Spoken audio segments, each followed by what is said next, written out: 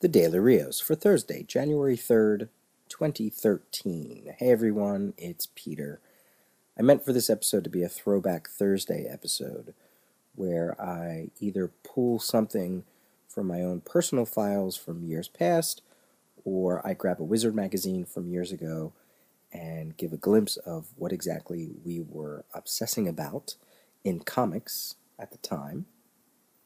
But, speaking of time, it got away from me today, mostly because I sat down during dinner and I was flipping around on the boob tube and came across an amazing documentary on legendary music and movie mogul David Geffen, and I couldn't stop watching it. So I completely lost 2 hours, and then the rest of the night got away from me, and suddenly it is 12:19 as I'm recording this, and I just figured, you know what, today's episode is going to be a little bit shorter, which means only a best of topic for today.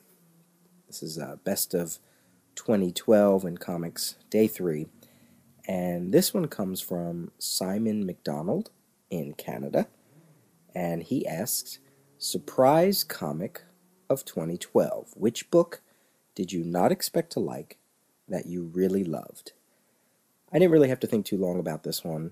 My answer is Prophet from Image Comics, under the pen of Brandon Graham, and it's the title that started in January and that led the way for the Image revitalization of the Rob Liefeld created extreme properties of Prophet, Glory, Youngblood, Bloodstrike, and Supreme.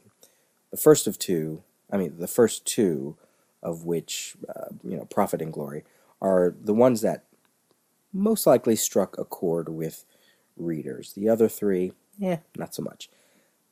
So Image put out this whole revamping of that corner of their universe. DC did it last year. Image did it at the beginning of the year. And suddenly reboots are all the craze. And now we got Valiant back and Marvel Now. But there's a good portion of the comic commentators out there who feel that Image did it right, quote unquote, did a reboot right. Your mileage may vary.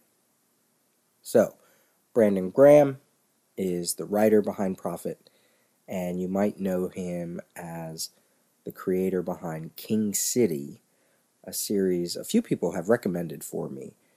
And the little I've seen of it, it does seem like something I would want to read. There's something about the sensibility of the art, the detail in it, the layers of depth to it, his line work. I don't know why this hits me this way, but his line work reminds me, or I should say his line work is what I think Shel Silverstein would do had he gone into indie comics. It's weird, I know. But everything I see in Graham's art, I get a sense of all of that in his writing in Prophet. The pacing, the way the story unfolds, the frenetic, in-the-moment creativity of it.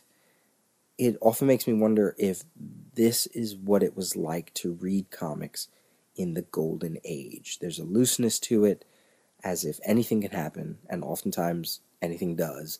There are weird tangents and segues and ridiculous characters, constant changing in the settings. I often think that the beauty of this comic, of Prophet, is that the imagination of the story and of the execution of it all is sometimes bigger than trying to understand it or trying to make it conform to the norm or trying to nail it down and put it into a comfortable box, right? There are no rules. It kind of just keeps going. And then you sort of see the bigger structure as you read further into the series. Prophet takes place thousands of years in the future and features not one, but many various versions of Prophet. And Brandon Graham uses the art skills of several different artists to tell the story of a respective clone of Prophet. You have Simon Roy, who's a relatively newer artist. He's been around since 2009, who kicked off the relaunch with the first story. Then you have Farrell Dalrymple, who illustrated Omega the Unknown for Marvel in 2007 2008 with author Jonathan Latham. Omega the Unknown was a great series. It was 10 issues, superbly indie in its feel, even though it came out from Marvel. Many people poo-pooed it when they saw the hype for it and the premise for it. They thought it was a little too out there for the character, or maybe for Marvel, but then once you start reading it and you realize what a great story it is, some of those people actually turned around and considered it quite a unique thing that Marvel put out. And some people said it was like Marvel was putting out a Vertigo story with Omega the Unknown. I guess you could really say it was Marvel kind of bringing back Epic almost in its feel. So Farrell Dalrymple did a few issues of Prophet. Also, Milo no Giannis. I don't know if, I guess that's how you say his last name. He's the artist, writer, creator of Old City Blues, which came out from Archaea, I think in 2011. It's another book I really liked, and that artwork is very manga inspired, almost Akira level in its look, but with a European indie comic flair to it. I'll put links up for all of these creators so you can really get a sense of their art. And if any of their art appeals to you, or the writing of Brandon Graham appeals to you, then you know what? Prophet will most likely appeal to you. It's good stuff. I had no idea I would like it so much. And as I said, I appreciate the craft. I appreciate that the book knows that it is a comic book. The creators know that they're creating a comic book, so they're doing things.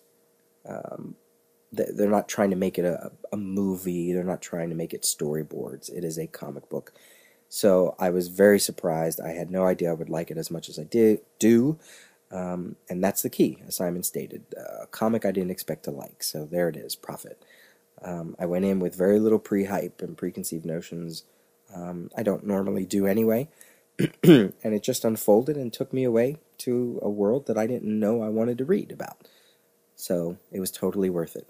12 issues are out of Prophet. It starts at issue 21 because it's a continuation from a previous series, which was much more in the vein of what we might think Image to be. So it starts from issue 21, and there are 12 issues. You don't need any of the backstory. You can start right at issue 21. There's a trade of the first 6 issues for only $9.99. Buy it. Read it.